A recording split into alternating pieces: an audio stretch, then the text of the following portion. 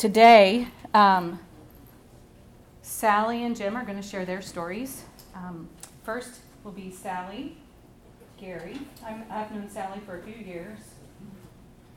Not as well as some of you, but she is a wonderful woman that I have the privilege to call a friend. But let me just read Sally's bio, and then you will get to hear from her. Centerpiece is she wrote this, so this is very accurate, I'm going to assume, okay? And if there's any elaboration or embellishment, I always say that a little embellishment for every story goes a long way. So, I might embellish a little bit, I don't know. We'll see. Oh, yes, I've got to tell this part. Okay, so I told all the speakers for this week to get me their bio by 12 a.m. Thursday, because I was leaving Friday morning on my vacation to come here. I came here by way of Nashville, Searcy, Arkansas, Little Rock, Dallas, here. Okay, I may not have traveled the furthest, but I think I traveled the longest. I think I should get a reward for that. This is why I started 4 minutes early, because I can't stop talking. I will. So Sally's, I'm in the Eastern time zone. Sally was the last one. I got a message from her sometime Thursday saying, I promise to have it to you by midnight. I wake up the next morning, and I know she's going to. She's very slow on returning my messages because she probably doesn't like me very much. But I get this message the next morning. Oh, I'm on Angus's. He's tomorrow. There it is.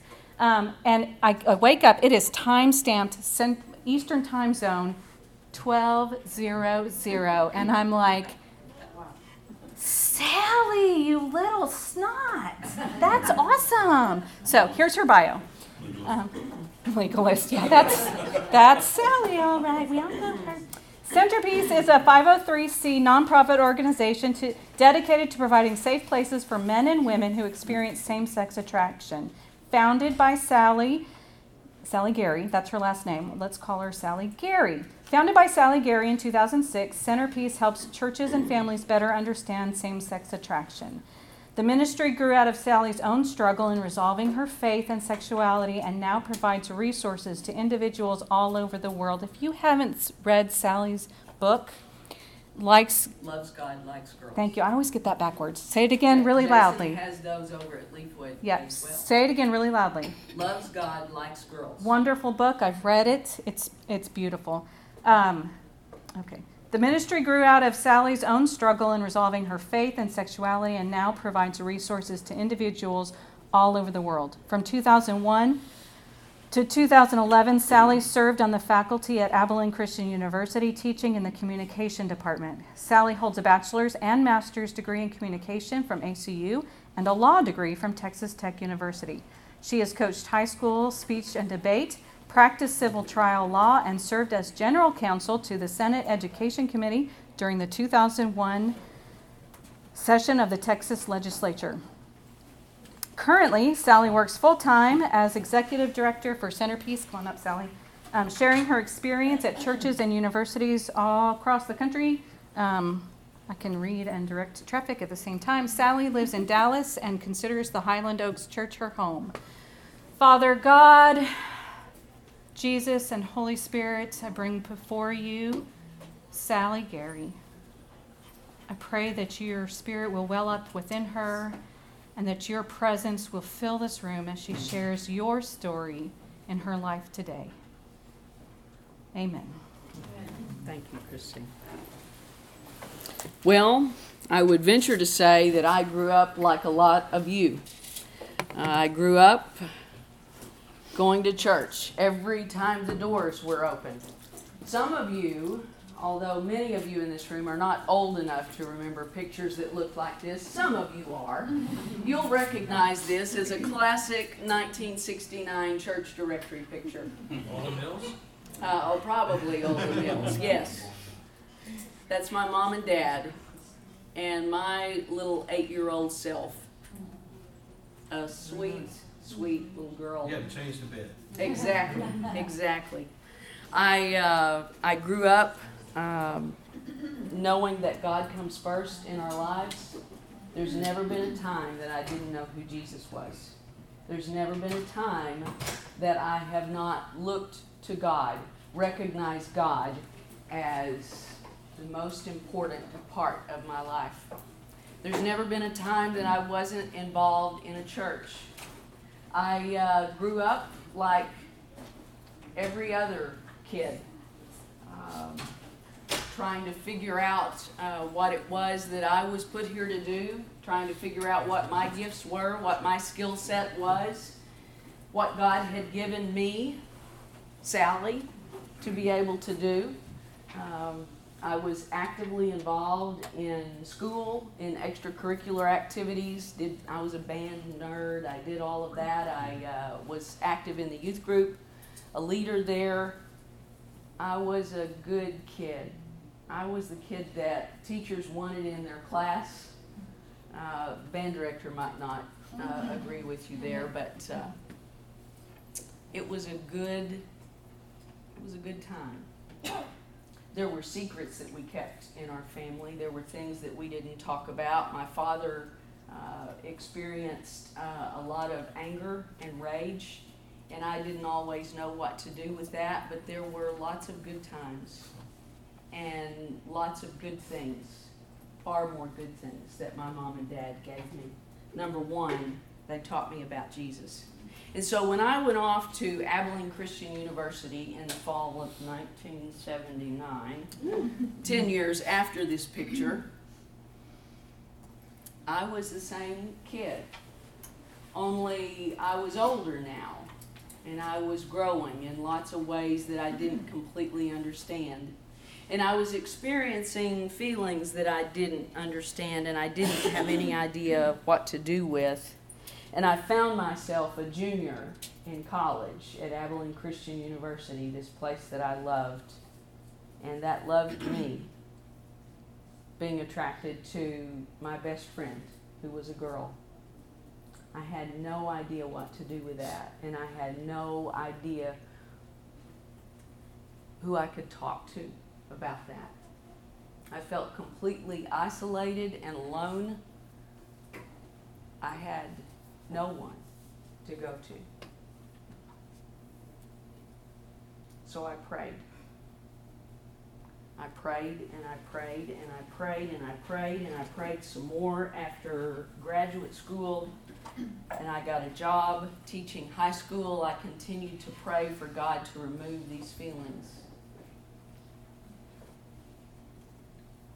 After 10 years of teaching high school, you kind of lose your mind after teaching high school for 10 years. I decided at that point that I would go to law school, wanted to practice law. It was kind of a natural progression from coaching debate. And so I did that, and it was there that I think the Lord really spoke to me in a powerful way. Because you see, all that time, for the first 3 decades plus of my life, I had kept secrets. Secrets about things that went on at home, and secrets now about my sexuality, because I didn't dare breathe a word. I had heard the stories of my friends who were gay, whose parents had found out, and how they had been disowned, how they had been completely alienated, estranged from their families. I was terrified of the same thing happening to me. And so I didn't say a word all those decades until law school. And I finally got to a place where I was absolutely miserable because I was all alone, you see. And while I had a lot of friends and I was actively involved in a lot of things, no one knew Sally. I knew a lot of people. I knew a lot about their stuff, but no one knew me for me. Because the silence that I had been forced to live in, as it always does, had created so much shame in me that I was overwhelmed and overburdened with shame that I had carried for years and years and years. That's what God wanted to remove from me. That's what God wanted to deliver me from. That was the brokenness in my life, was the overwhelming burden of shame that I carried for something that I did not choose, that was not of my own volition. I did not choose to be gay. And so God wanted me to know, Sally, I love you. Period. End of story. And yet the beginning of the story. Yes. Because when God lifted that burden of shame from me, all sorts of things began to happen. And slowly but surely, I began to have a stronger voice. And I began to realize there are lots of families just like this, with children who identify as gay, who in our vernacular now identify as LGBTQ+, who have no place to talk. And they're sitting right in our pews. And we don't think that's possible. We think that only someone who has fallen off the deep end could possibly experience feelings of same-sex attraction. Nothing further could be from the truth. There are people in your midst right now who love the Lord with all their hearts, who experience feelings of attraction for their own sex, who identify as gay. We wanted to create a place that would help churches and help families have better conversations, have kinder, gentler, more Christ-centered conversations, and know the truth that Jesus invites all of us to the table. And so out of that brokenness of carrying that shame for all those years, came a ministry called Centerpiece.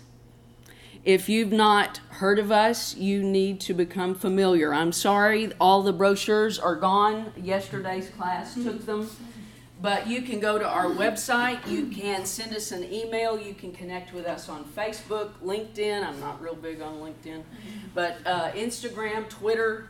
You can follow us and keep up with what's going on in the ministry of Centerpiece. We have been a 501c3 for 12 years in June, and it's been absolutely amazing. We have become an international ministry,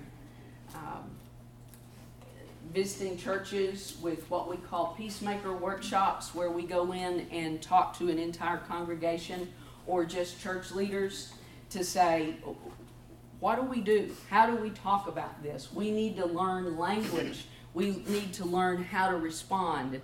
And so from that, we have ministered not only to churches, but specifically to parents, like my mom and dad, who had nobody that they felt safe to talk to without casting judgment on their child.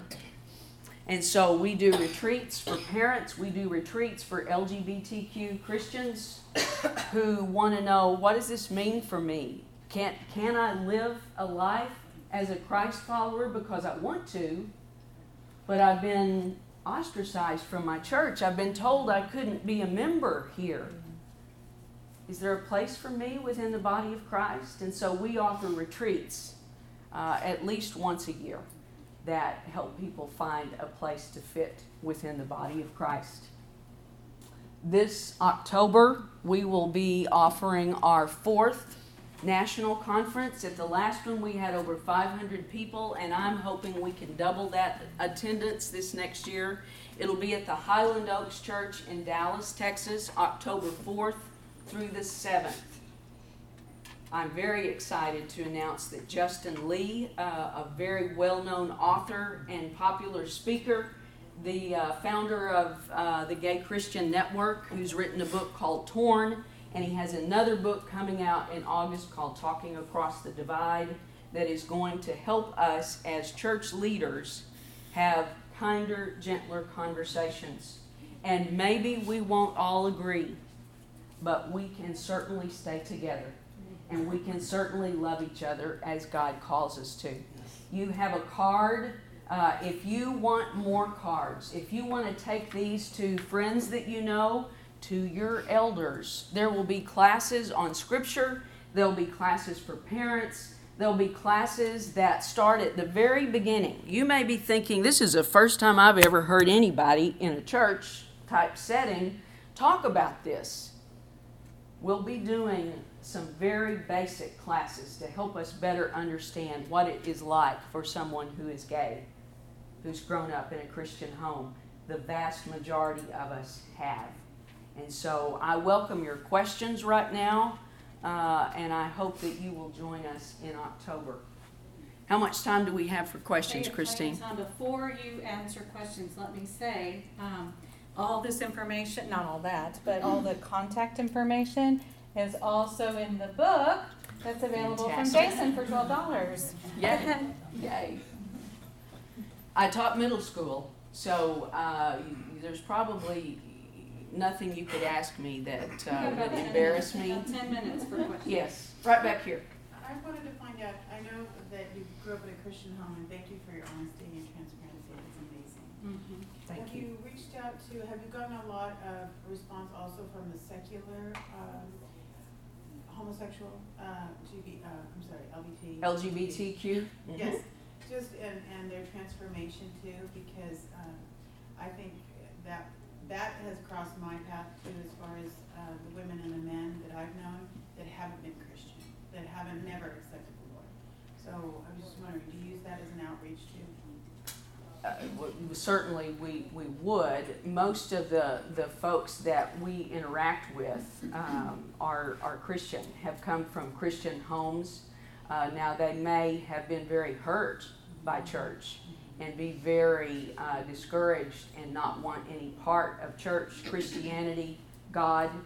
My friends that I went to ACU with, whose family disowned them, it's really hard now in their 50s to find a place of faith in God. That's still happening, unfortunately, for people to lose their faith because of the way we treat LGBT people. But a lot of the folks that we work with are Christian and are looking for some expression of faith. But that would not exclude at all. Thank you. Not ever. Yeah. Yesterday in your class, you and Pat were talking, and you mentioned some percentages of how many LGBTQ Christians grew up in the church and how many went to church are still in the church. Could you go over those again? Yeah, there's a book by Andrew Marin called Us Versus Us, and in that it's his doctoral dissertation in which he did a study. He did a survey of LGBTQ people, and he found out that 86% of us have grown up in Christian homes. Now you may be thinking it's probably just Easter and Christmas Christian homes. No.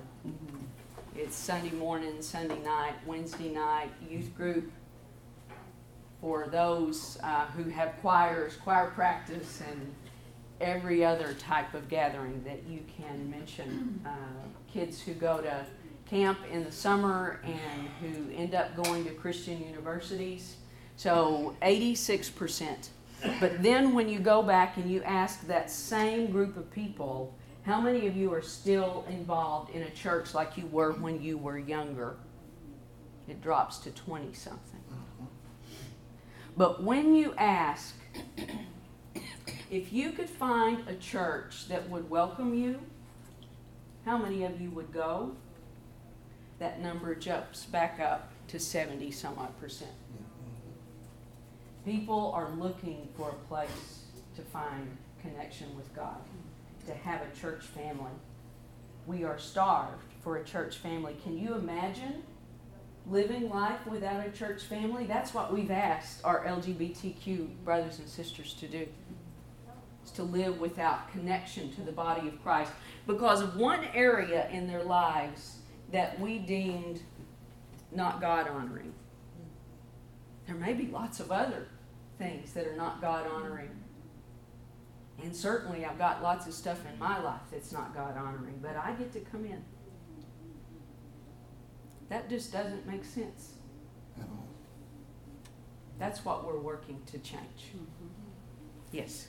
What are some suggestions you have when you're talking to people in our congregations who maybe they haven't had personal relationships with people in the LGBTQ community.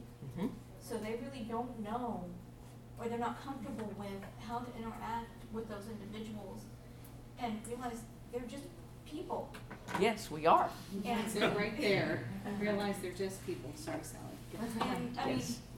because I know there's a lot of folks in my generation, you know, the 20s and early 30s who are not part of the LGBTQ community, but have people that they love, that they care about who are, Sure. who walked away from church because they're like, wait a second, you're going to tell me that I can't be friends with this person, that I'm not supposed to love on Exactly. this person? Exactly. What do we say? That's the biggest problem. That is the main concern that we in the ministry of Centerpiece have, is for our children. And you, tell me your name. Amanda, you heard Amanda say, it's not just people within the LGBTQ community who are leaving our churches, it's their friends. Mm-hmm. It's straight kids because of the way we treat our friends. Right. And so if you want to have any of this generation, we've already lost 2 generations before them because of this particular issue. So what do you do when someone maybe hasn't had any experience that they know of with someone who identifies as gay or lesbian or transgender? Those are conversations that you need to have as a congregation. But until that, have a group meeting at your home and talk, and invite a friend in who's willing to share their story, and let people listen to some stories. And if you want me to come share my story, I'll be more than happy to do it. And I know others who will do the same. We're creating a video series right now that will be video documentaries that you can watch online, and that would be a wonderful place to start. Really safe, do it in the privacy of your home, and hear that these are people who are not just sitting in your pews. This is people who are leading us. We're talking about our elders' children. We're talking about our elders. We're talking about our ministers and our ministers' children. We're talking about precious people that we look to for guidance in every way, and they're scared bodily to death to tell you that it's them for fear of how you will respond. Good question. Thank you. 2 questions real quick. What's the Q stand for in the LGBTQ? Could be 2 things. It could be first queer, which when I was growing up was a bad word. You didn't call anybody queer. But queer has been reclaimed as an umbrella term for anyone who has variation in their sexuality, who's anywhere on that spectrum, or identifies as LGBTQ+. So it's an umbrella term. The other possibility is that it can stand for questioning. Okay. Someone who is questioning their sexuality. And that happens a lot of times, especially among younger kids. Yeah. Who don't understand those feelings. How life-changing it would have been had I, when I first recognized there's something different, I feel something different, and that was at a young age. What would it have been like had my parents been educated, had this been a conversation that was ongoing, not, well, we talked about that last, a few years ago. It needs to be ongoing because we haven't talked about it. And had they known that, life would have been very, very different for me. Second one is, I want to ask, and this is more of a personal level for me, because I've had several cousins who grew up in church with me. They are gay, gay females. Actually, one only goes to church when she comes back home, back to Pulaski, where we're from, and you can see the pain on her face because she feels she can't be free. We've always, from the time I knew my cousin, I knew it was something different about her. I knew she wasn't really attracted to men. She was the best basketball player I've ever played with. And she played at the University of Nevada, Las Vegas, just out here, got out there. And then a little cousin came down her, she was the same way. And then as I ministered in Winchester for the first 15 years in my ministry, I had 2 kids in my congregation that they didn't come out to me, but I could see it. But I didn't know how to approach the situation. But it wasn't me worried about me approaching it, because I didn't have a problem with it. It was the older people and how they would treat them. Because I'll tell you an experience that I had, and it really, it made me, I was angry. I was at a funeral, and it was with the congregation I was ministering at, and a family friend of mine was doing a eulogy. He had preached at this church before, so he knew the girl too. He was doing a sermon that he had not prepared for. She walked up and went to the bathroom. She had to walk past the pulpit to get to the bathrooms at the back of the church. And the moment she walked by, she was dressed like a young man, what we would call, oh, she's dressed like a boy. That's just who she was. She's always been like that since I've known her. He saw her and then turned that sermon on her. I was so angry that I had to pull him to the side. I said, why did you do that child that way? Yeah. She didn't deserve what you did because you didn't prepare. That's exactly right. You shouldn't have, and she never came back. Yeah. I'm right with you, brother. Thank you. Thank you for loving us and caring, and you stay connected because you can make the difference. Those tears can make the difference. That hurt. Yes. And it wasn't even my child, but my gosh. That was just, oh my goodness. Yeah. That wasn't Christ-like at all. That's exactly right. Thank you for sharing that. Any other questions? Okay, Thank you, Sally. let me Put put that this on the back black. on the black. There we go. Thank you.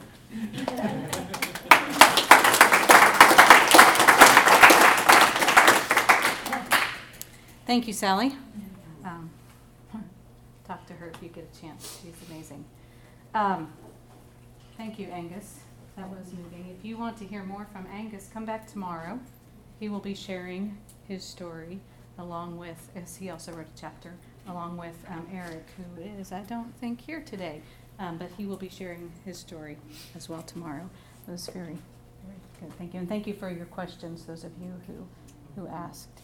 Jim is up next. Jim and I went to grad school together a little bit at Harding School of Theology. I heard,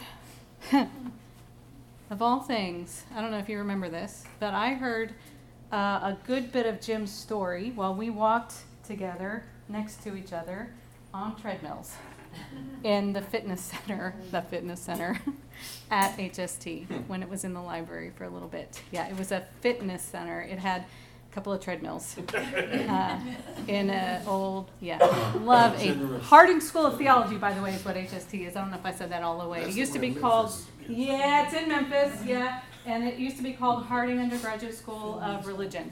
Okay, so, it was like 1998, 99. And then they moved away, his family moved away and gave us a dog, and loved Goldie. She was great. Yeah. Jim is a good guy. Jim has a good, wonderful family. All right, how about if I just read what he wrote about himself? So he can actually tell you more of what you came to hear. Jim Hallway serves as the lead minister for the Sunset Church of Christ, a bilingual church in Miami, Florida, along with his wife, Catherine. They have worked with Spanish-speaking churches in Miami since 2005. Prior to that, Jim and Catherine worked with Spanish-speaking communities in Buenos Aires, Argentina, and Memphis, Tennessee.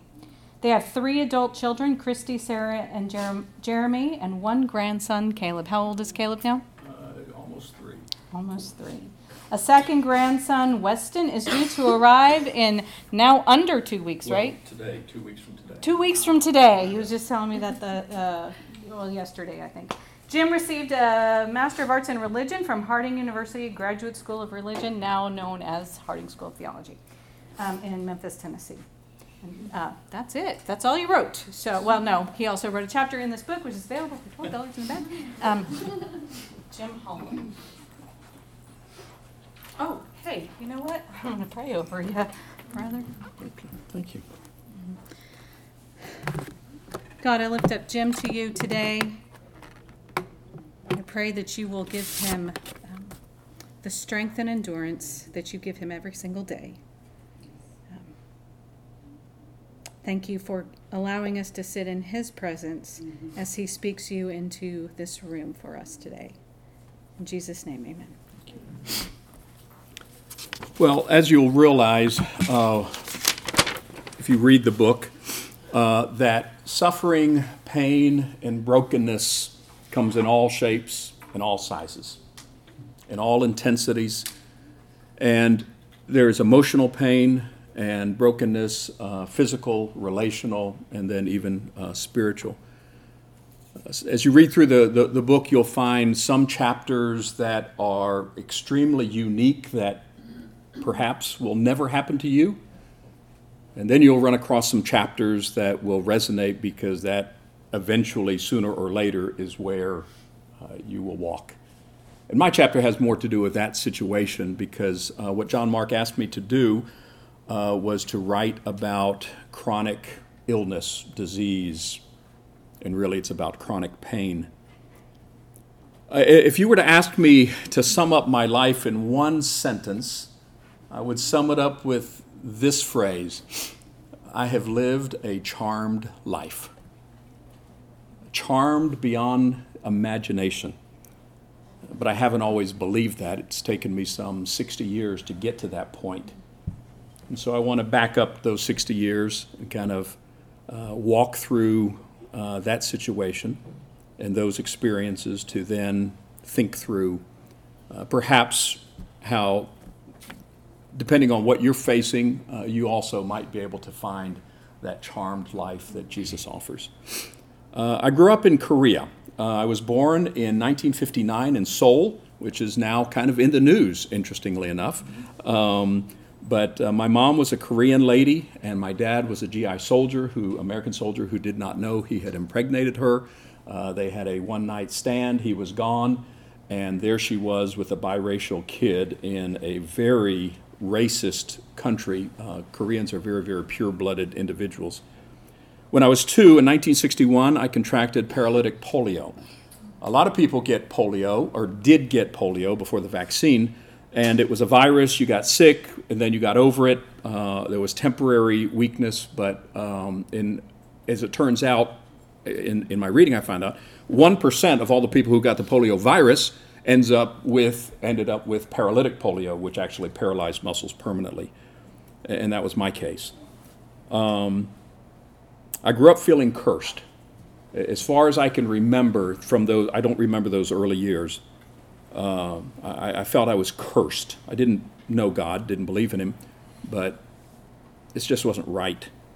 When I was 4, in an attempt to get me out of Korea after some various abusive situations that were taking place in the community where we were living, my mom put me in an orphanage to get adopted, with the hope that I would get adopted, maybe brought to the States. And as it turns out, that's what happened. But I was adopted by an American dad and a Japanese mom. And if you know anything about Japanese-Korean relationships, you know that the Japanese hate Koreans and vice versa. Right. And I was a little too young to hate Japanese. I didn't know any different. But she was plenty old enough to hate me.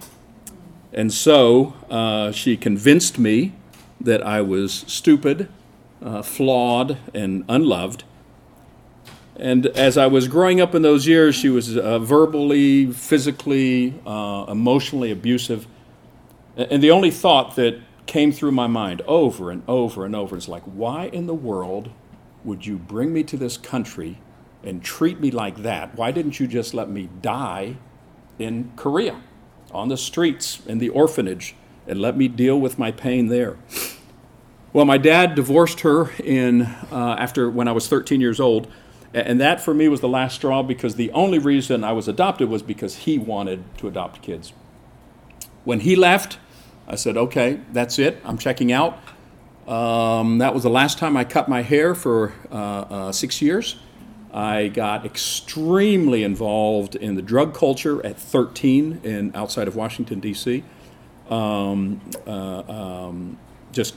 Got continually deeper and deeper. When I was 16, I took my mom's car and drove from D.C. to California and lived on the street, did boxcars, picked oranges in Yuma, Arizona with migrant workers, and just lived this life.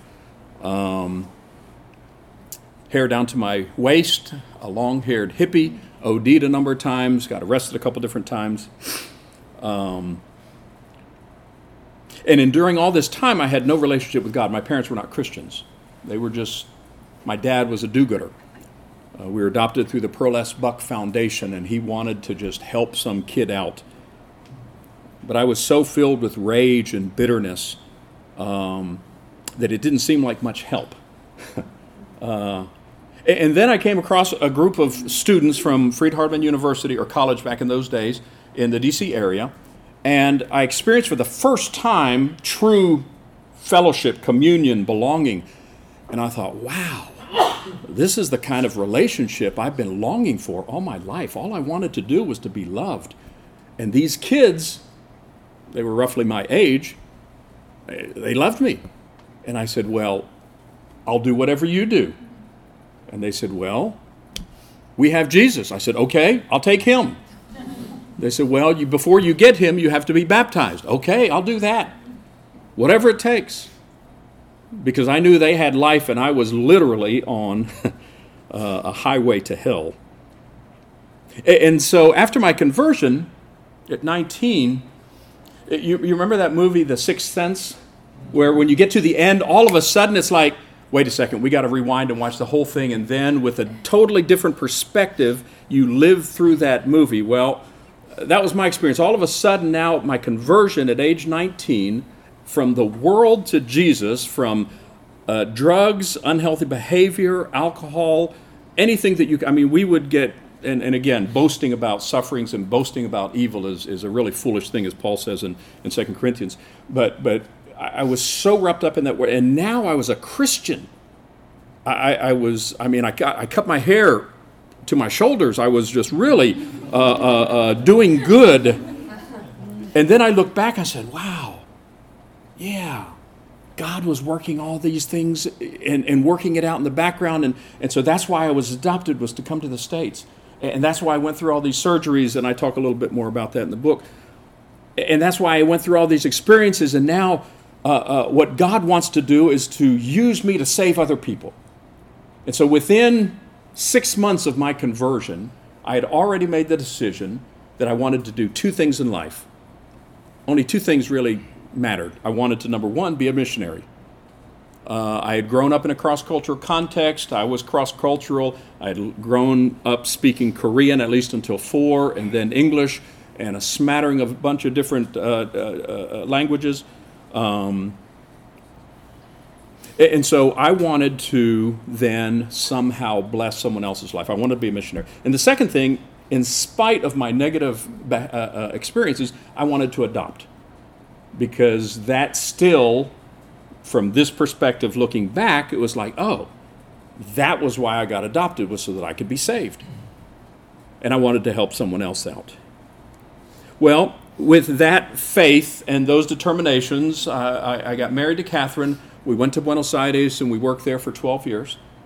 We had 2 biological children. We adopted a baby from the northern part of Argentina, Tucumán.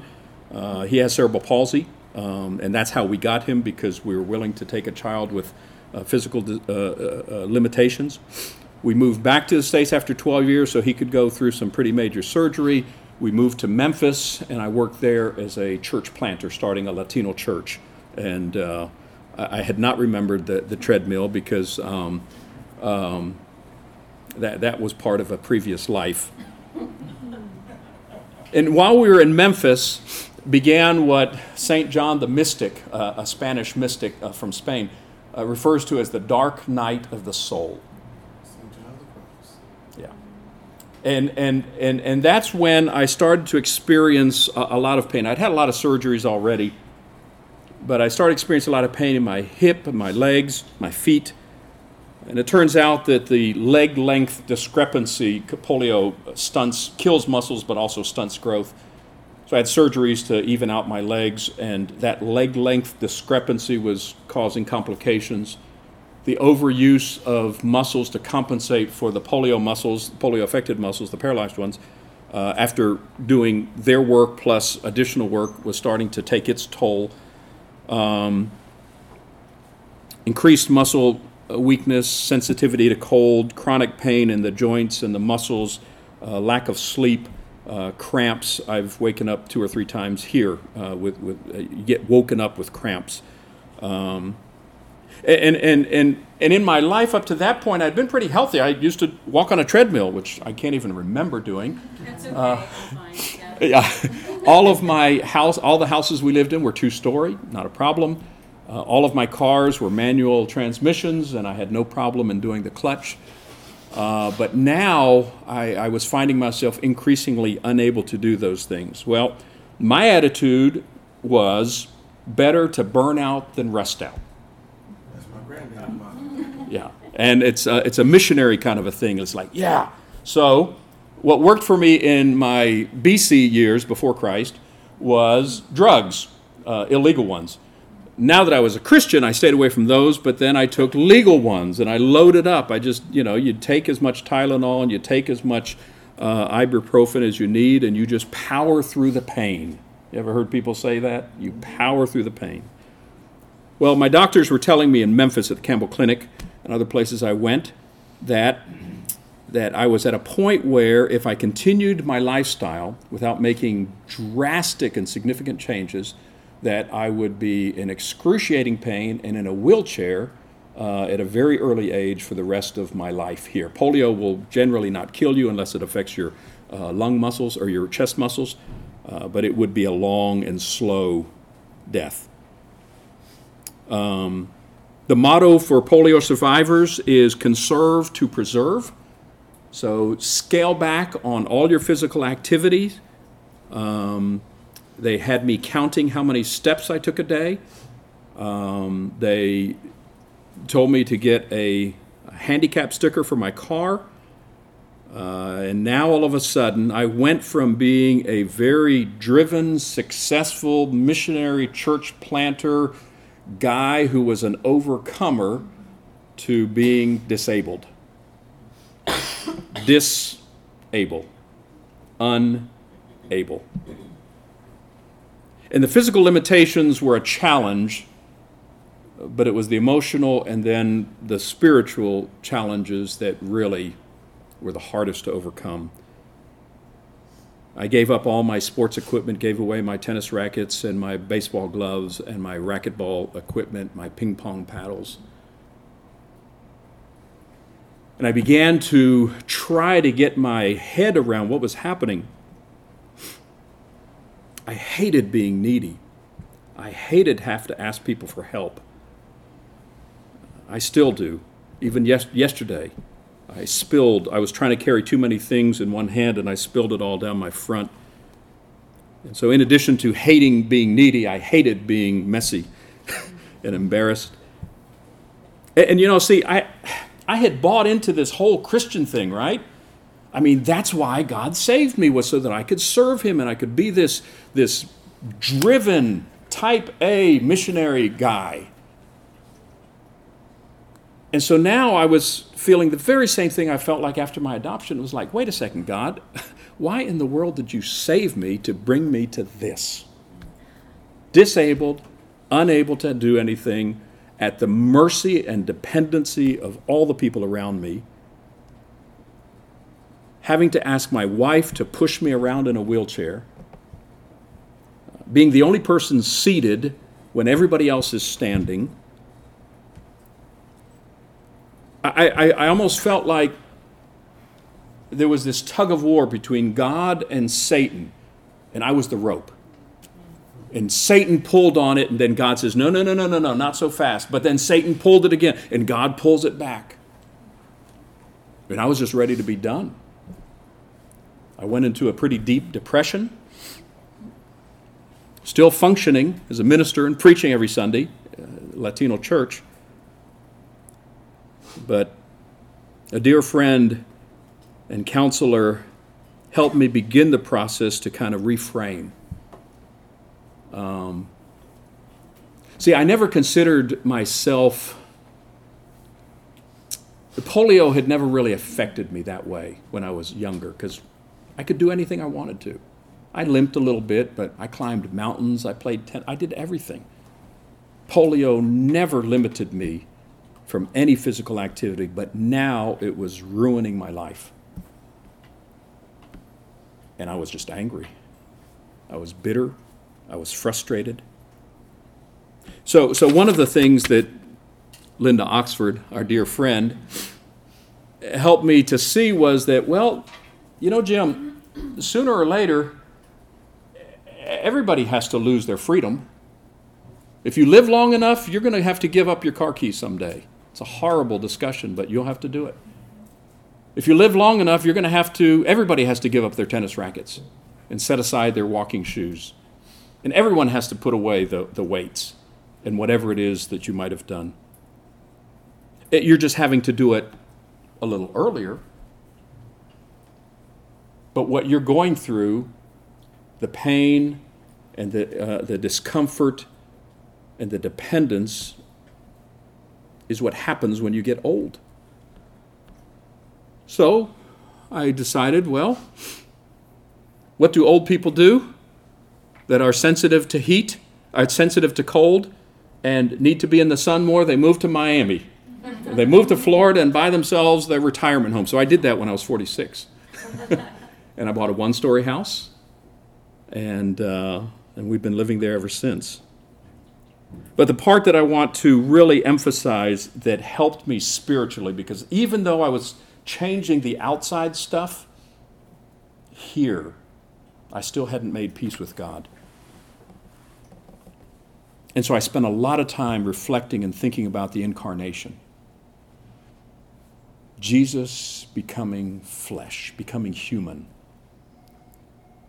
And the more I thought about it, the more I realized when Jesus became human, he did so willingly and deliberately, knowing where it would lead him.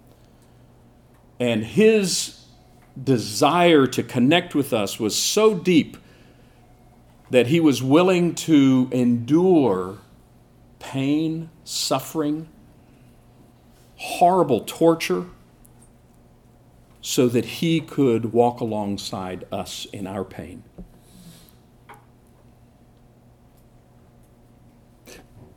Don McLaughlin last night was talking about what is our body, what are our bodies for? They're for the indwelling of the Spirit. Another way that I look at that is that indwelling Spirit now, Jesus' Spirit lives in me, and Jesus' Spirit limps every time I take a step.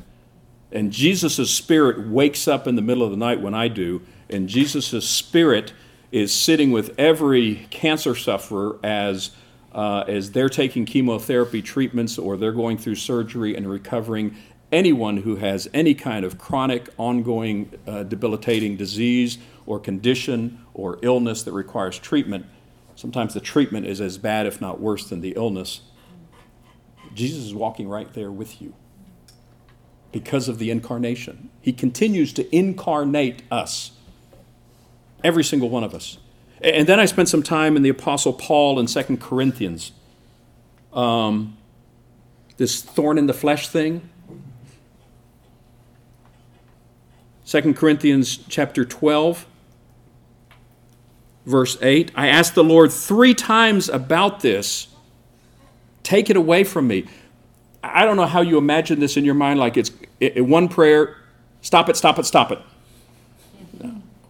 This probably comes closer to a chronic condition. Maybe it was over a period of 3 years. Maybe it was a period over a period of 5 years.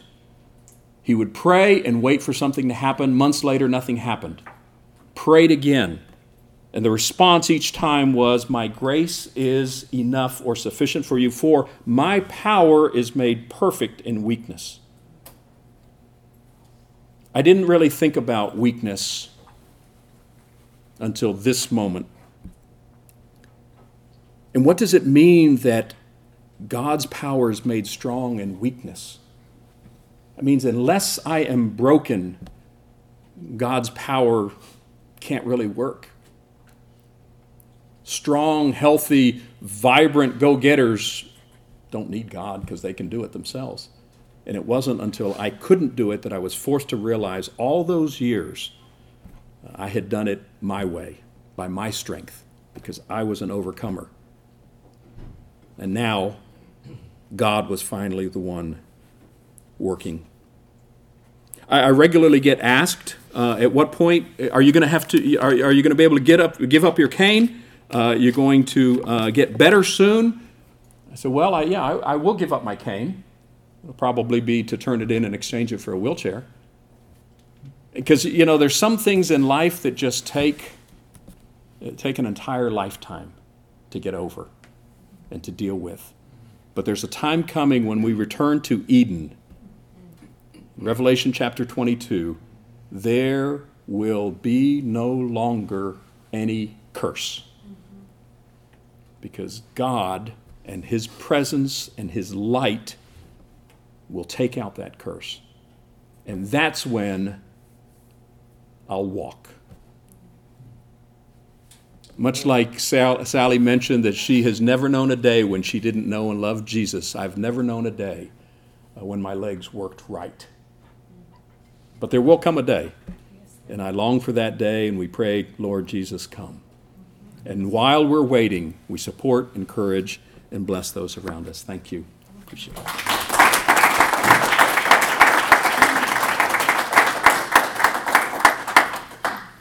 Thank you, Jim. That was beautiful.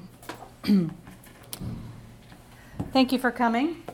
I hope those of you who are here today, all of you, but also those of you who were here yesterday as well are getting a sense of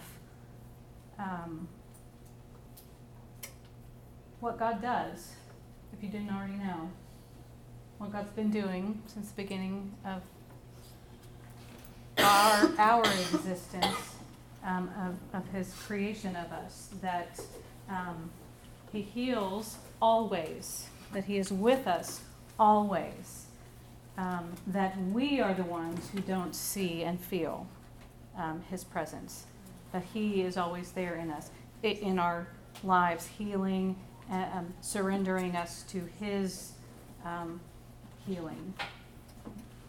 I think Jim did a wonderful job just kind of repeating over and over again that God was there, that God was always as He started giving up what He was doing to bring to power through, to do what He thought He could do and should do, God kept saying, no, don't do that.